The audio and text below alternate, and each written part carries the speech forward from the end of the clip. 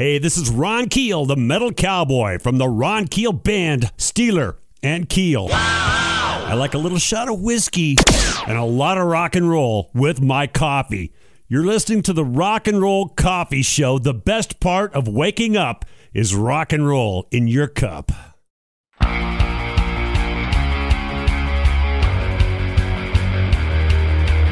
you the best in music and movie guests. It's the Rock and Roll Coffee Show with Rick and Joe. It's the Rock and Roll Coffee Show with Rick and Joe. It's the Rock and Roll Coffee Show with Rick and Joe. It's the Rock and Roll Coffee Show with Rick and Joe.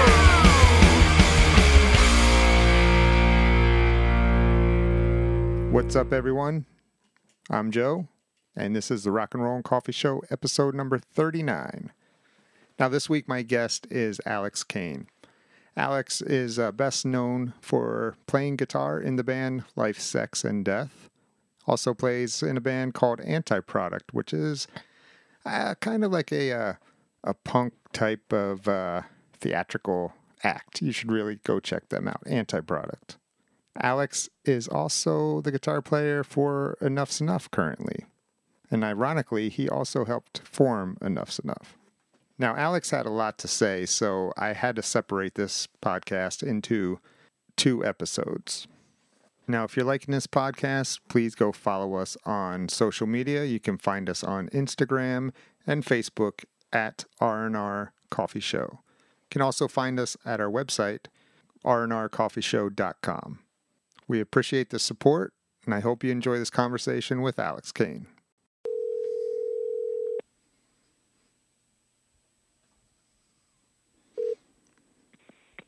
Hello? Mr. Alex Kane, how are you, buddy? I'm doing very well. How about yourself, buddy? I'm doing good. I'm here with my brother-in-law, Josh. He's joining us today. Howdy, Hi, Josh. brother-in-law Josh here. Hi, brother-in-law Josh. Now, is your first name brother-in-law and your family name is Josh? No, Josh, just Josh. That works too. Oh, see, I thought his first name was brother-in-law also. What do you know? We learned something already. Yeah.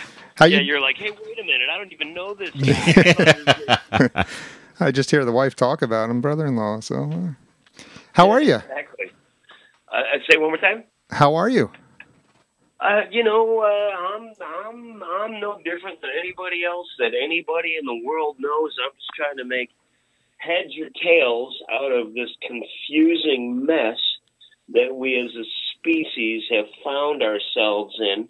And I, unlike some, am using that knowledge to try to behave in compassion and unity and not allow weak and broken people to try to separate me from not only my fellow countrymen, but the citizens of the world.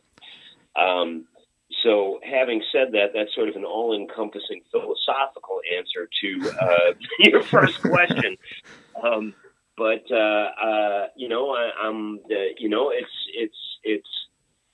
It's a case of adapt or die right now. Correct. And, exactly. And particularly in our field. You know what I mean? Mm-hmm. Like, what do? I go on the road. I play guitar in 6 different bands, all of whom are my favorite people that I get to hang out with, let alone play with. And for the most part, that was my income stream in any given year. And, Sure. I produce, I'm a songwriter, and I do TV work and stuff as well. Which is great when they're making TV shows and there's tours going on and people are going into the studio to make records that I can help them with. But once all of those things are taken away, you can either bitch about the circumstances or you can figure out a way to be smart and continue to do what you love without sacrificing quality.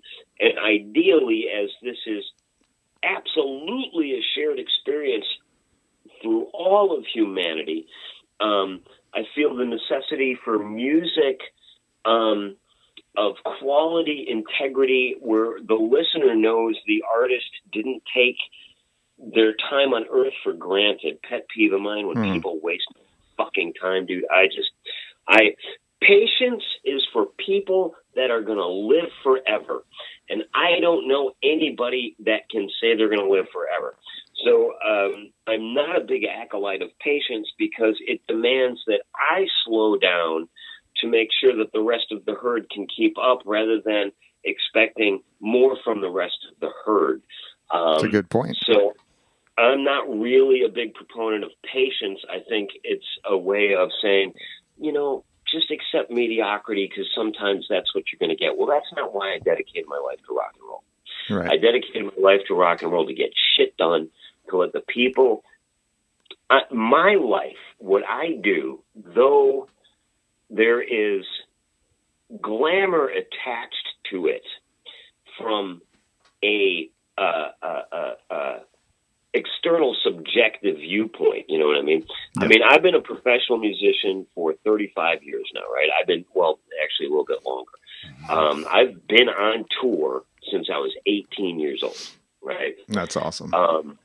And like I've always, I'm from Chicago, right? So like we're basically like really arrogant farmers that think we know everything, but we know we're still kind of like rubish in a way, but that allows us to overcompensate by working. The Midwestern work ethic is a thing.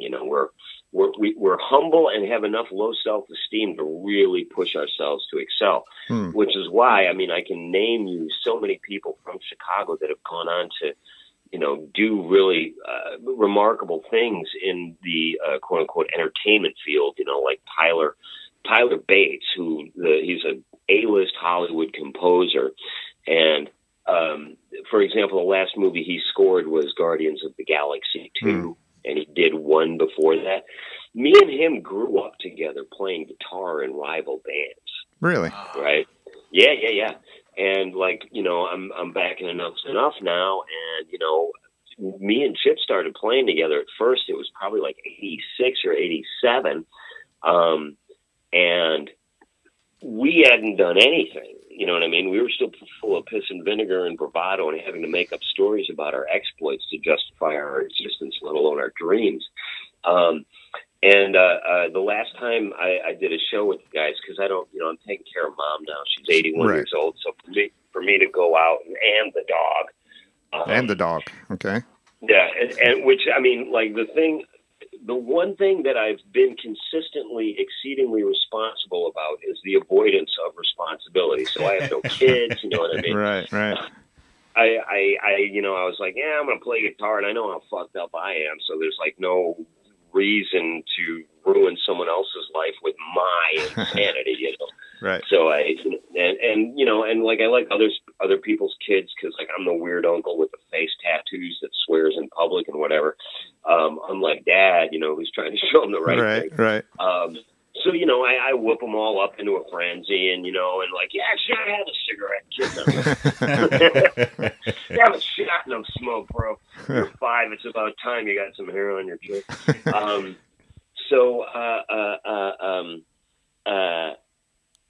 Anyway, we'd not done anything. And the last time we played, that was my train of thought, because when it's just like 1 or 2 shows, I got to get a caretaker for Mom when I'm gone, and that's going to cost money, and then I'm away for 3 days, and then like that's, you know what I mean? And it's not like, and the pay isn't great, you know what I mean? So I've had to make some hard decisions about sort of prioritizing family versus my own need for adulation or jumping around or whatever, and that sort of gets back to the responsible thing. So here I am now at 55, and after touring since I was 18, and party, and I've always worked my dick off. Don't get me wrong. I've never missed a deadline. I've never flaked on anybody. You know what I mean? I know. Even when I was in my 20s, my early 20s, I was like, this is serious business. It's not about pussy and drugs. If you do that, that's fine. You have your own off-ramp for that. But I got to make some really good music to hopefully not only fill the hole in myself that connection with other people can bring me. Like, I don't write songs for you to love me. I write songs to prove to myself that I'm not alone and there are other people that feel the way I do. Right. So, like, the one goth kid in, South Carolina, in the one town that doesn't, that still thinks it's 1984 and goth people, are evil or whatever. And I don't know if that's the case. I'm just sort of making a hypothetical. Right. So the freaks and the misfits are the lifeblood of rock and roll.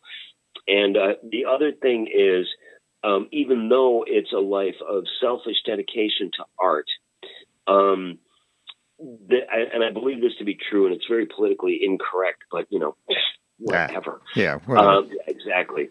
And I'm not, and just to make it clear, I am not saying political correctness has anything to do with people saying the N-word, right? That's not cool. Unless you went through the experience, you know what I mean? Yeah. Like a German guy can't go up to a Jewish guy and use the K word. No, regardless. And, and Jewish people don't refer to themselves that way. And that's a whole different social paradigm. But you know what I'm saying? Yeah. But I do not use the N-word. So when I say, no one in my family was ever raped and held in cages to be used as livestock. It is not my social experience. So I definitely can't pass judgment on people's who it was. You know? So when I say politically incorrect, I'm saying when a lot of times when musicians get sober, they kind of start sucking. A lot of them. Yeah. Not across the board. And you know what? Here's the thing about that. Yeah, okay, so Eric Clapton, it was kind of like, okay, now I'm a grown-up blues guy and, and blah, blah, blah, blah. And for the quality of their lives, I understand you need to get off the heroin when you're 65. You know what I mean? That would help. Yeah. Unless you're Keith Richards, in which case you wait until you're 70. So there's that, this sort of pirate alien life form thing that is part and parcel of being a musician, the pirate aspect of it, never undermines at least in my case, the artistic need to continue to make music of quality.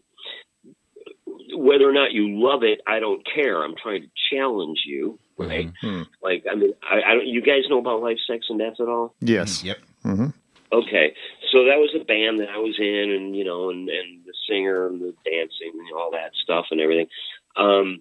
And we were people that lacked depth and nobody lacks depth. That lacked depth and were comfortable with the status quo.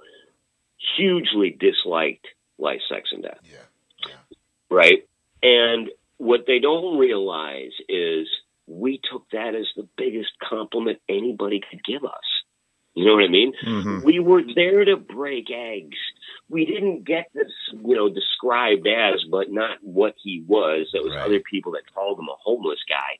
He was doing performance art, trying to fix a terrible hole inside of himself. Mm-hmm.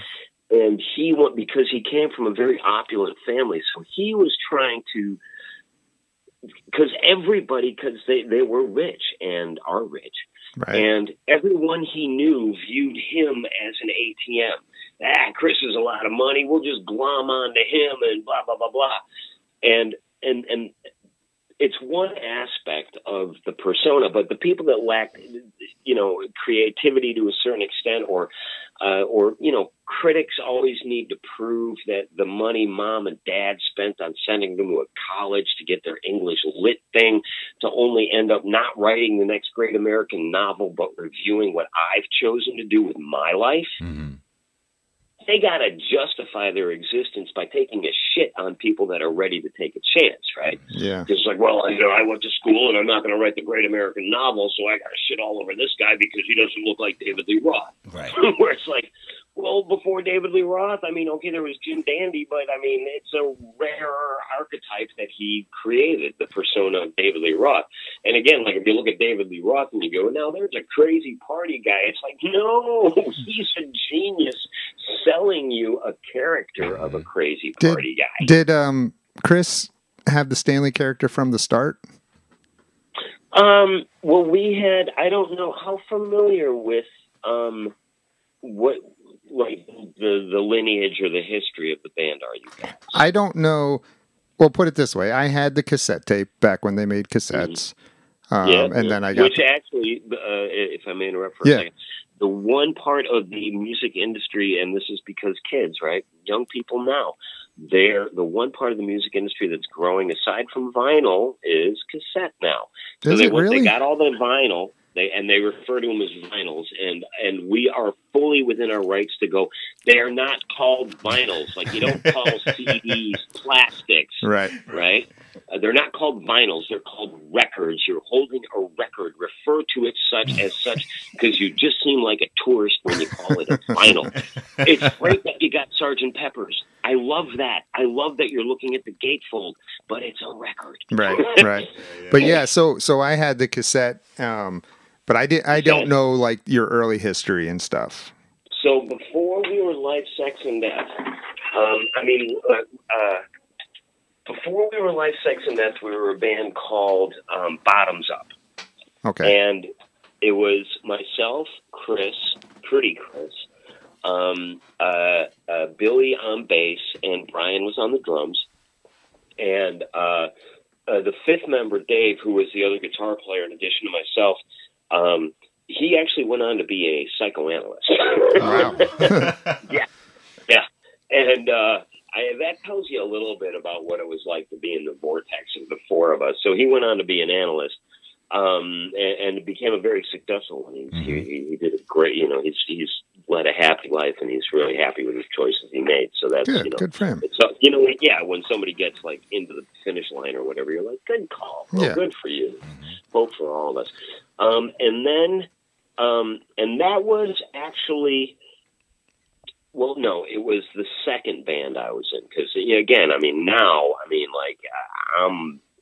well, wait a minute, hang on, 80, when would it have been, 80? So, yeah, I was probably like 19.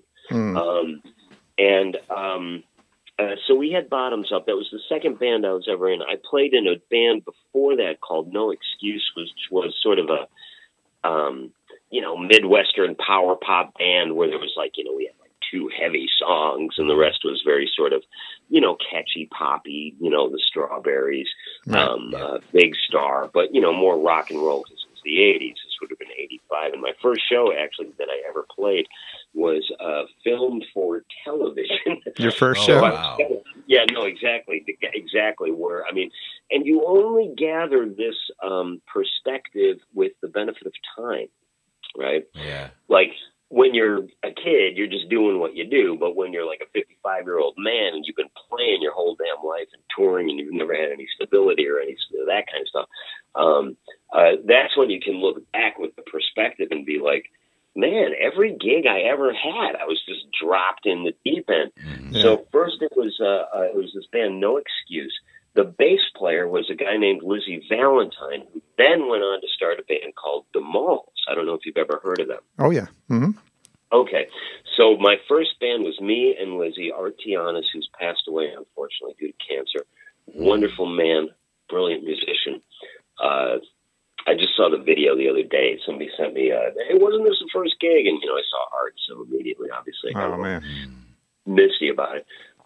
But it was at that same show where Billy, Lizzie's real name, he was still Billy at the time, and Billy DePaul, not Billy Garr. And he kept telling me about, you got to meet my friend Chris. He's so charismatic, and he's a great singer, and he's a great front man. And, and again, going back to the arrogant farmer thing from before, I'm kind of like, you got it. Look, I'm 18 I have all the answers. I don't think you found it. So anyway, Chris came out to that show, my first gig that was filmed for TV, blah, blah, blah, blah. And so, when I saw him in the audience, I noticed him right away. It wasn't like the room was packed or anything. And, but, he had a presence, absolutely. And so after the show, Billy, goes, hey, I want you to meet Chris. He's here, and blah, blah, blah, blah, and so on and so forth.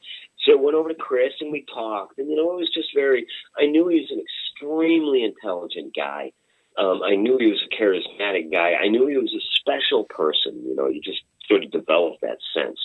I knew he was a very special, unique guy. But we didn't totally click. I kind of thought, you're a little bit uppity, you pompous sack of shit. But it's just that, he went to great schools and he had plenty of money. Sure. And, I was like a street kid trying to make ends meet and everything.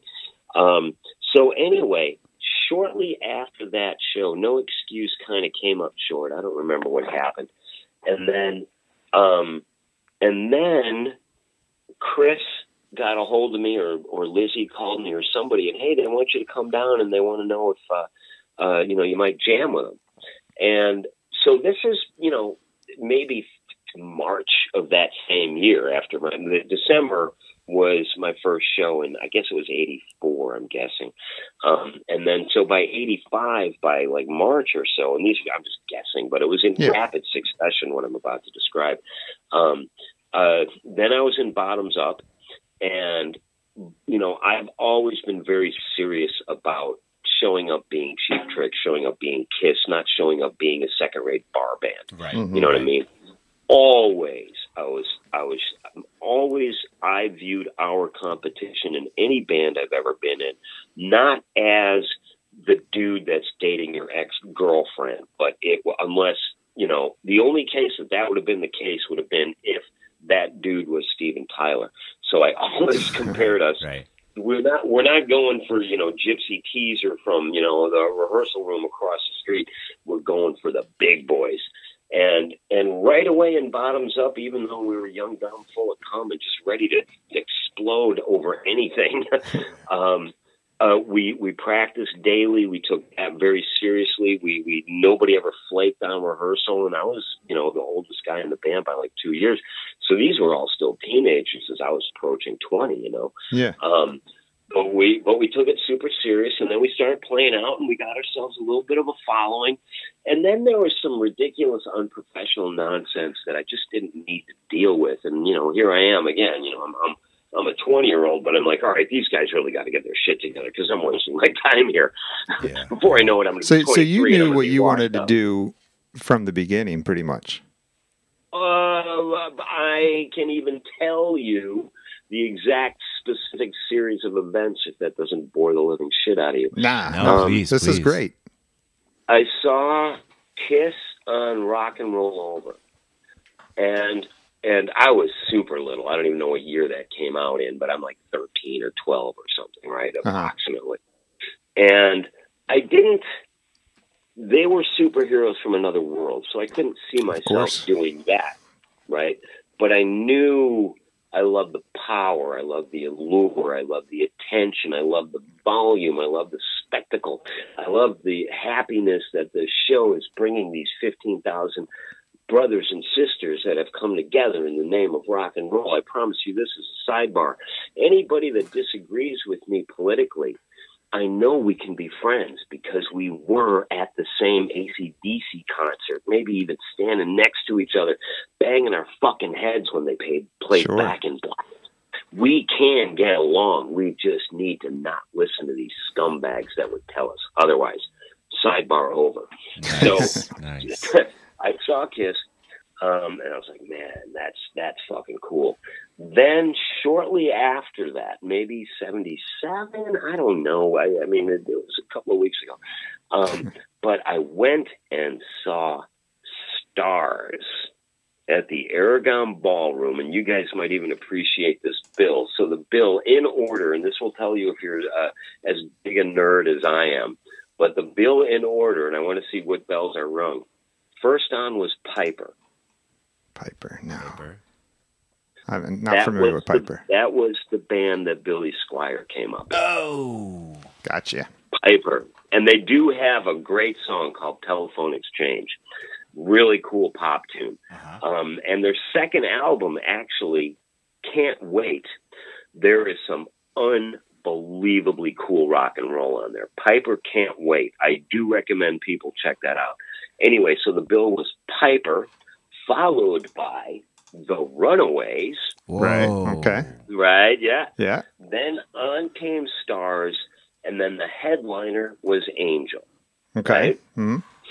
And so, I'm still really, really young, and I'm like, yeah, Piper was pretty cool, but I mean, they weren't blowing shit up or flying through the air, and none of their guitars had laser beams, and I'm like, it was a good band, but it wasn't Kiss.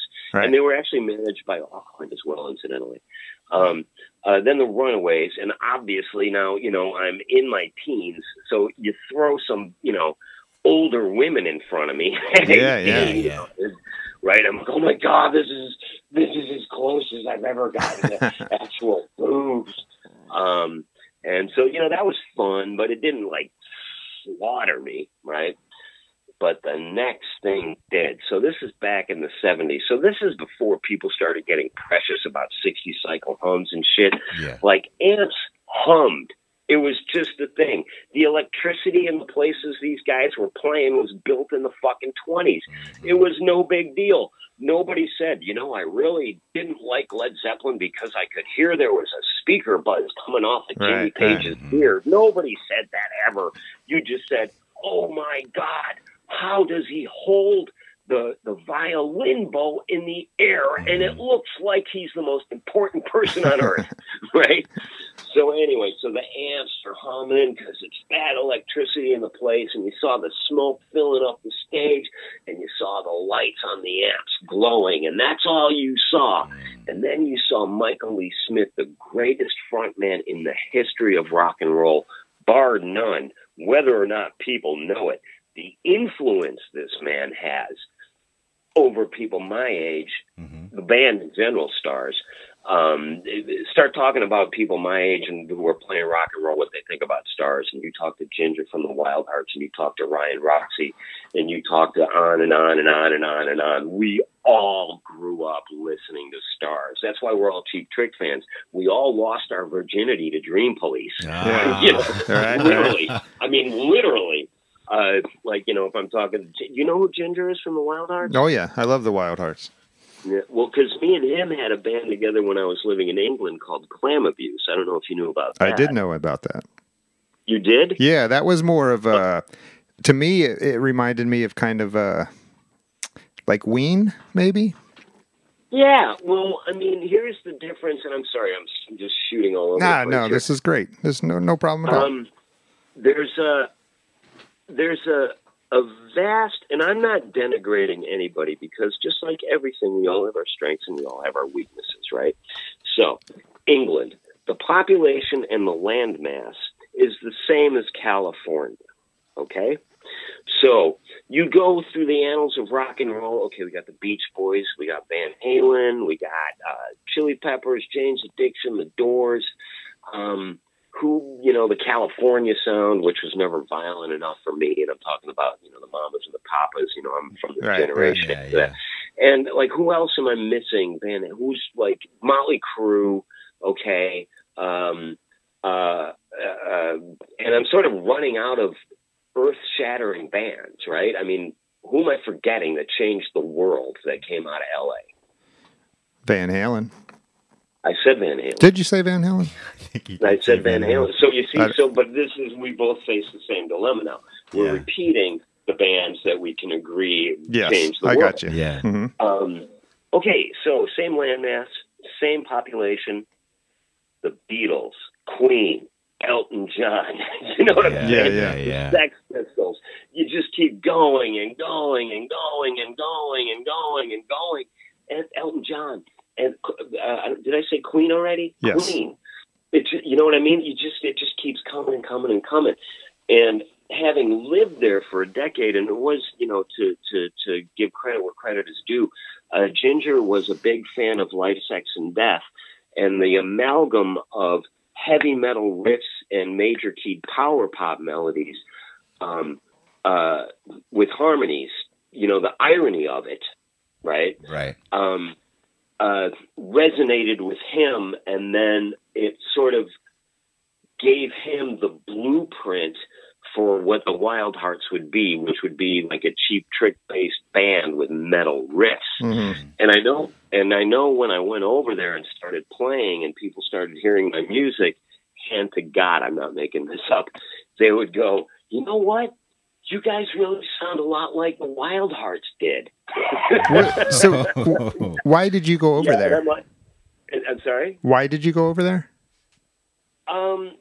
Well, that's, I've been fortunate to have a storied life. So I'd made an album for Hollywood Records and you guys may even remember him because he was a phenomenon for, his 15 minutes there. But there was a VJ on MTV called Jesse Camp. Do you remember that name? I do. Mm-hmm. Okay. He was kind of didn't he have like the wild hair and... Yeah. And okay. he was like he said he was like a street kid. And he had the routine and that was all a put on. And this is where I come into play. He came from a very wealthy family. He assumed this street kid character. He went to the audition, got the job as being a street kid, and perpetuated that image because he thought if they discovered that his real name was Josiah Holden Camp III, and both of his parents one was a headmaster at a college and the other was a professor at a different college, and he was extremely intelligent and well educated and he came from money and all of that stuff, it would undermine his credibility. And he was also a Life, Sex, and Death fan, and he'd heard the stories about Chris's background. I was going to say, very similar to Stanley. So when Rick Browdy, who's one of my dearest friends and who's done more for me as a person and as a professional musician than just about anybody I can think of, next to my friend Barry Squire, who signed Life, Sex, and Death.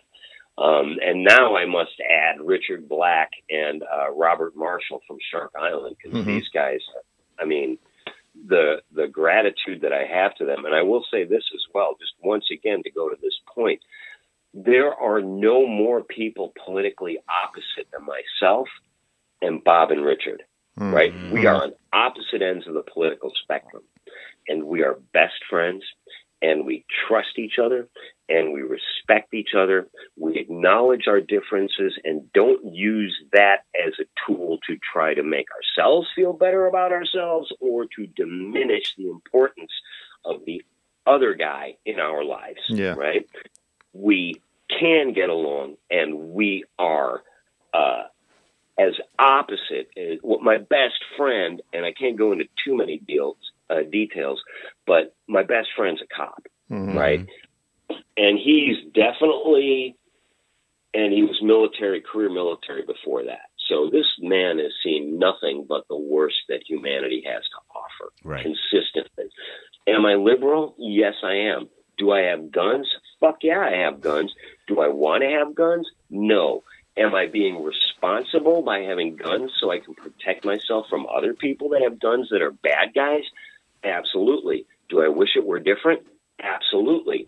And it was my buddy, and I don't want to use his name just because of stuff, but he's the one that illuminated me.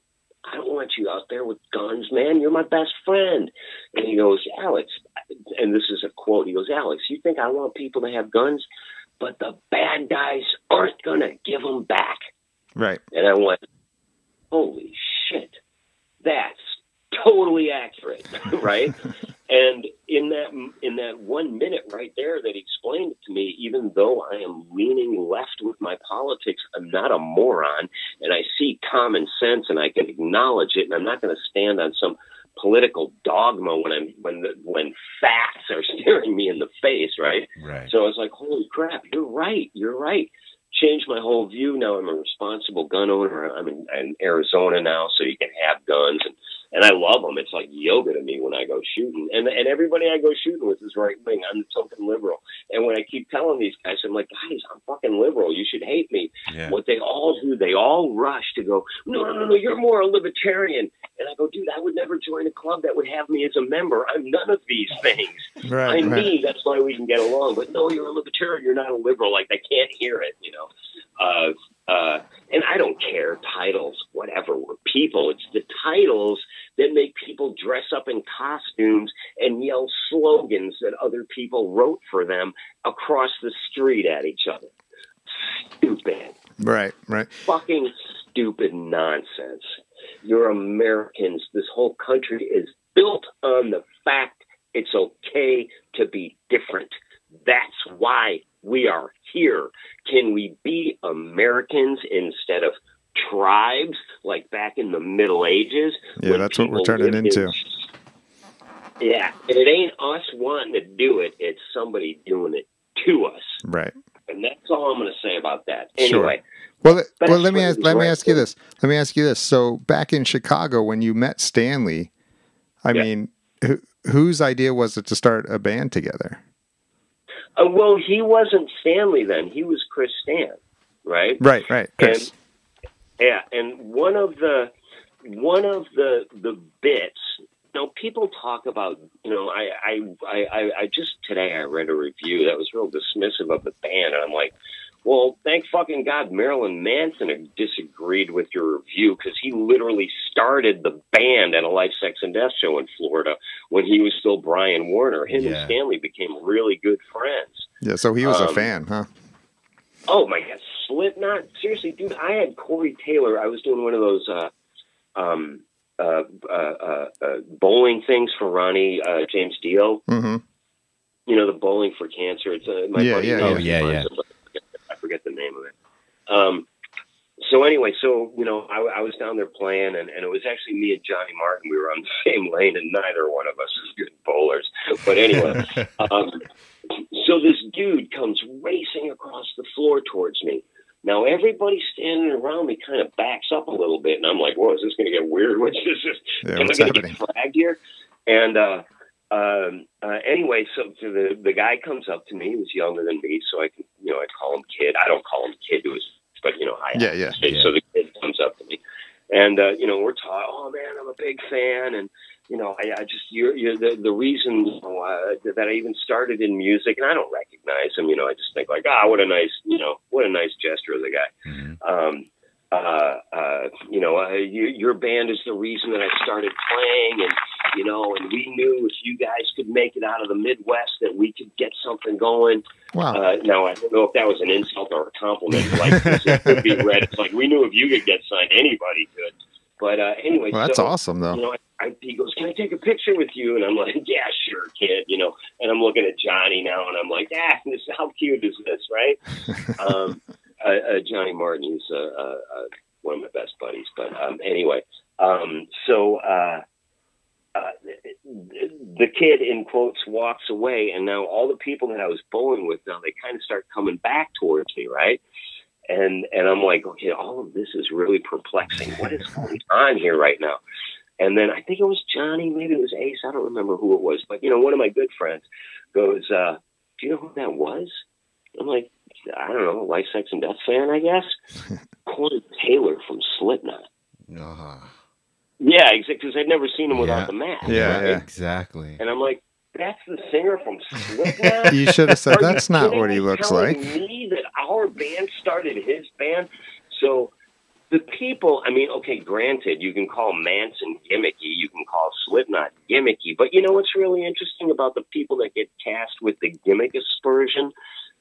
It's okay as long as you do devil shit, you can have a gimmick.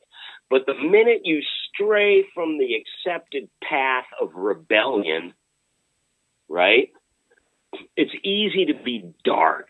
Dancing, Yeah. Manson, Typo, Slipknot. I get it. It's another form of TV. Now, I love those bands. Don't get me wrong. I'm not shitting on them. Right. I'm just saying we were arrogant farmers that didn't want to be like the other reindeer. Right.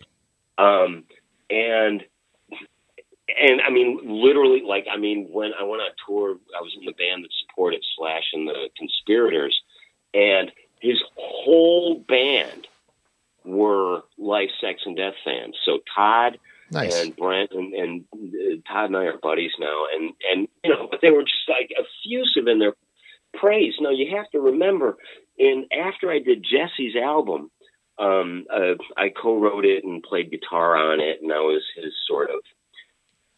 When the other adults in the room weren't treating him with the kind of respect that I think all people deserve who are trying to do something, I would take him under my wing because he was 19 at the time, right? Just a baby. Yeah, and he's like 40 now, and when I hear that, I'm like, holy shit, like, what am I, 100? But I'm still full of piss and vinegar, and as long as you date age inappropriately, you know what I mean? I go out with girls half my age. You take your age, you take their age, you add it together, you divide it by 2. I've been as young as 35, and 24 is my cutoff point, so I'm still legal, and, I drain them of their youth and leave them shells of the women they were. I'm kidding about that part. I got you. But not according to them. So anyway, so I would kind of take him under my wing and I go, hey, buddy, let's go outside and smoke some weed. Because I knew that he was being treated like shit. So we would go outside and it's like, what are these people doing to me, Alex? All I'm trying to do is make a record. I'm like, they're grown-ups, man. Don't worry about it. Just do your thing. Feel what you got to feel. And this goes for all musicians, the only guarantee that we have of success is the intensity and integrity that we make the music with for ourselves and anybody that may or may not hear it. But the likelihood of everybody hearing it is infinitesimal, right? So you got to be doing it for the quality of the work. And that's how you guys were right from the start.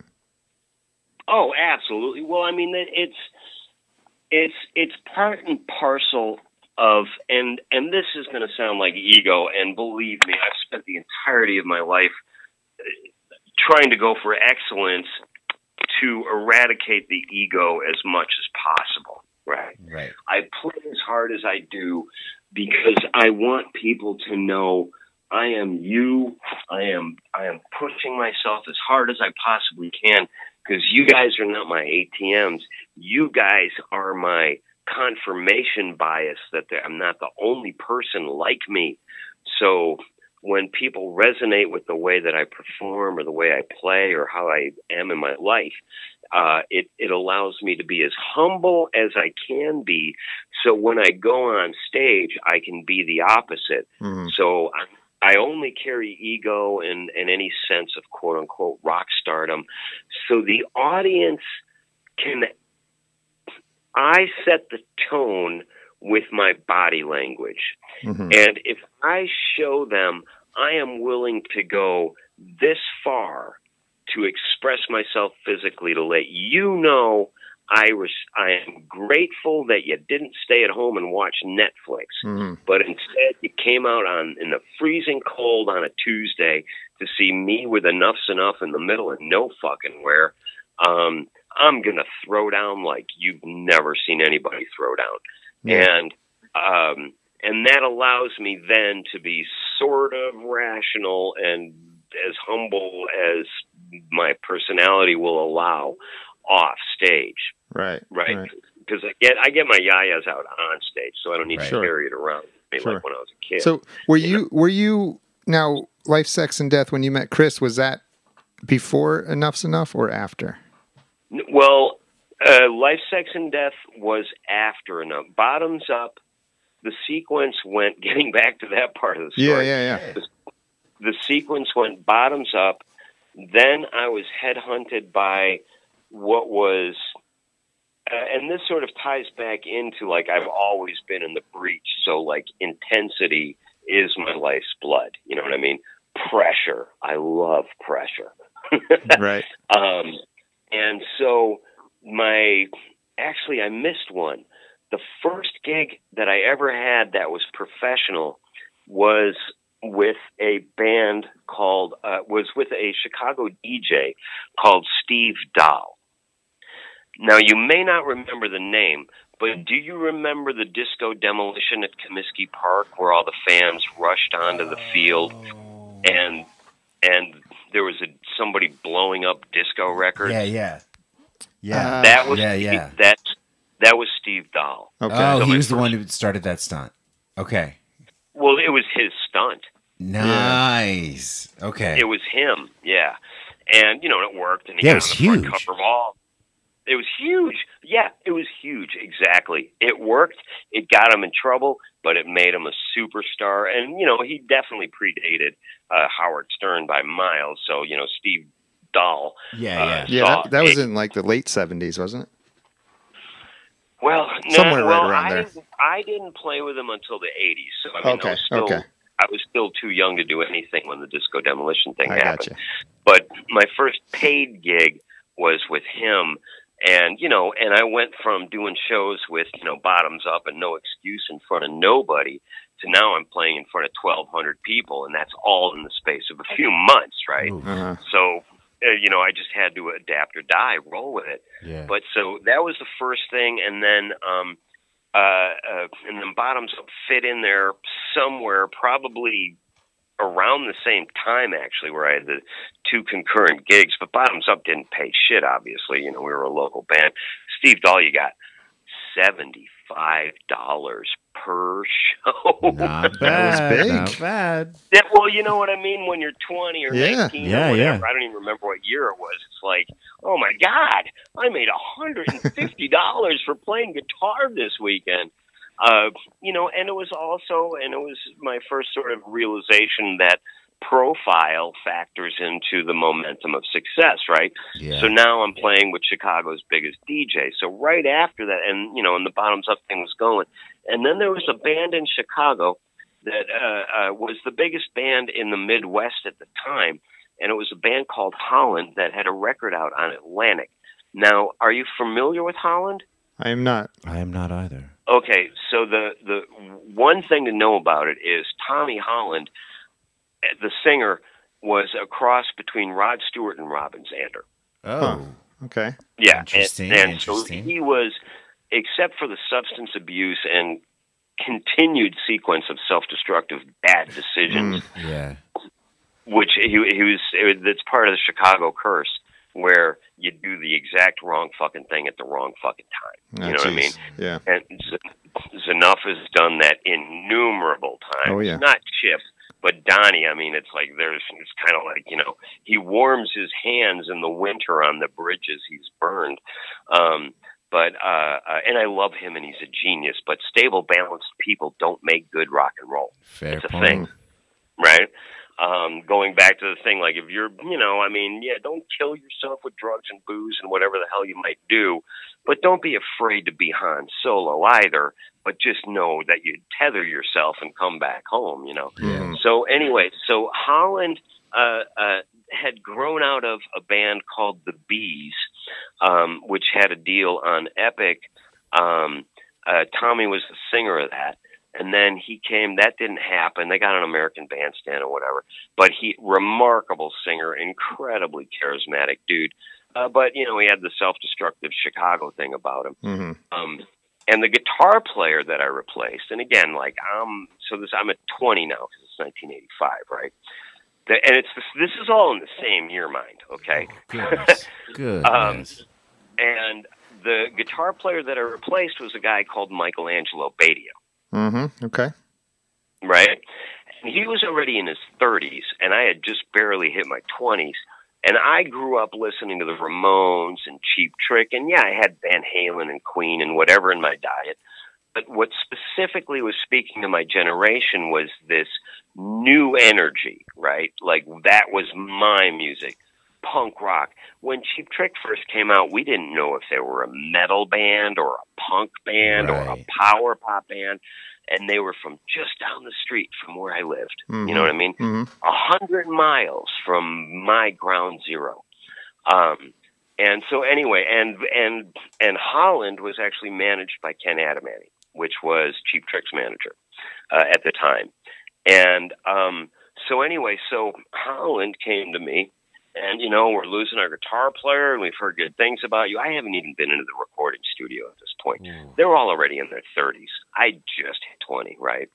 I don't think actually I had yet hit 20 because my birthday is in June, and the first show is in March or May. So I was 19. And now I'm playing with these guys. It's the biggest band in the Midwest. Anywhere that we played, 1,200 people would show up.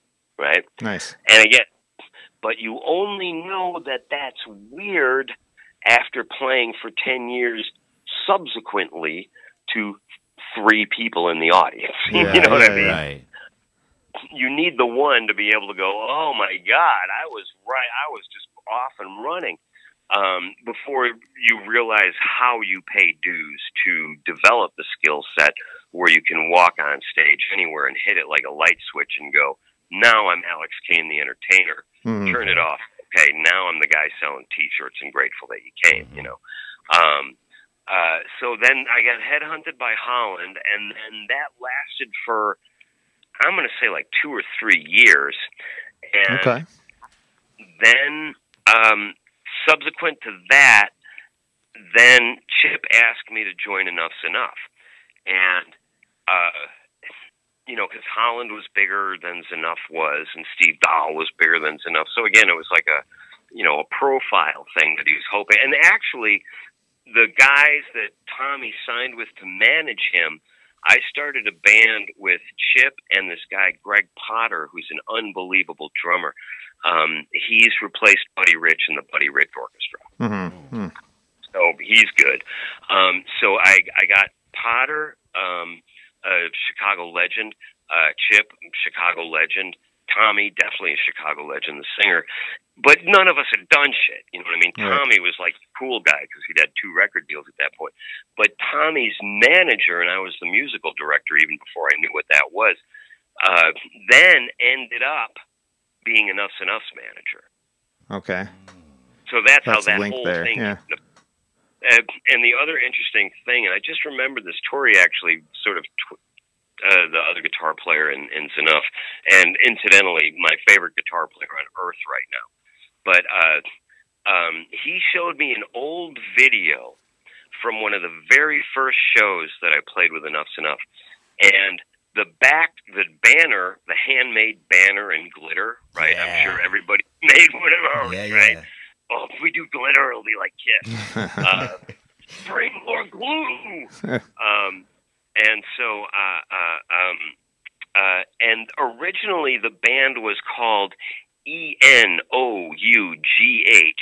Znuff, and Chip was Right. already Chip's Enuff. Uh-huh. And I remember, again, going, you know, because I've always sort of had a little bit of a knack for the, like, branding and, like, making things catchy. And Tori reminded me that I actually changed the name of the band from Enuff, O-U-G-H, Right. to Enuff, and it was at a photo shoot, and I see the photo crop up every once in a while, and it was the first time that Chip showed me the spelling of the name, and I go, what are you doing? Enuff, Znuff. And I remember the moment clear as day, because obviously it was a pivotal moment in at least his life. Because his response was, yeah, I've been thinking about doing that. Of course he did. Doing that? You never thought about that, but sure enough, right afterwards, everything was Enuff. Oh, so that was you. Okay. Yeah, well, I mean, and I got songwriting that I didn't have credit for because, now I'm 22, I'm hanging with my bros, and I didn't know, like, well, no, you actually wrote that part and put it in the song, and it's like a fundamental, like in Baby Loves You, that's my riff. Oh, okay. Yeah. Right? I wrote that riff, and if you listen to I do sell these incidentally, because in the adapt or die world of COVID America 2020, I do a lot of sessions. I make records out of my bedroom because, I just take, I don't have great gear. I've got a good, pre's and whatever. I don't have a lot, but I can make records here for dirt cheap. And that means that the artist doesn't need to recoup $30,000. Yeah. Yep. You know what I mean? So they can get to the point where they're making money, and then I feel like I've done a solid, plus I get better at my producing and my engineering chops, et cetera, et cetera, et cetera. So part of what I do to stay alive now is I sell merch, and so in as much as I'm taking care of Mom's always been my drop-off point for like, I'm moving to some other place. Can you hold on to this for me? Yeah, yeah. So, and I forget when I leave here because before, I'd be passing through town. I'd go, here's another crate, put it in the garage. So now I'm, she lost her husband at the end of last year due to cancer. So that was more, she's 81. That was more than she could handle. She doesn't have a smartphone. Sure. She does emails. That's about it. She doesn't drive. You know what I mean? The whole thing. So if I didn't come here, I would have my mom's death on my mind. Yeah. And No, you're doing what you had to do there. I'm say again, please. You're doing exactly what you need to do at that time. There's no two ways about it. Yeah. And we butt heads all the time. I mean, we had the same DNA, and I'm pretty adamant when I believe something, and now I know where I got it from. Yeah. I'm like, you're 81, you should be tired. Why do you still have energy to fight me? So I gotta do more yoga. But so then enough's enough. Wait, no, I gotta do my merch pitch, bro. Okay, do your merch pitch. That's all for this week.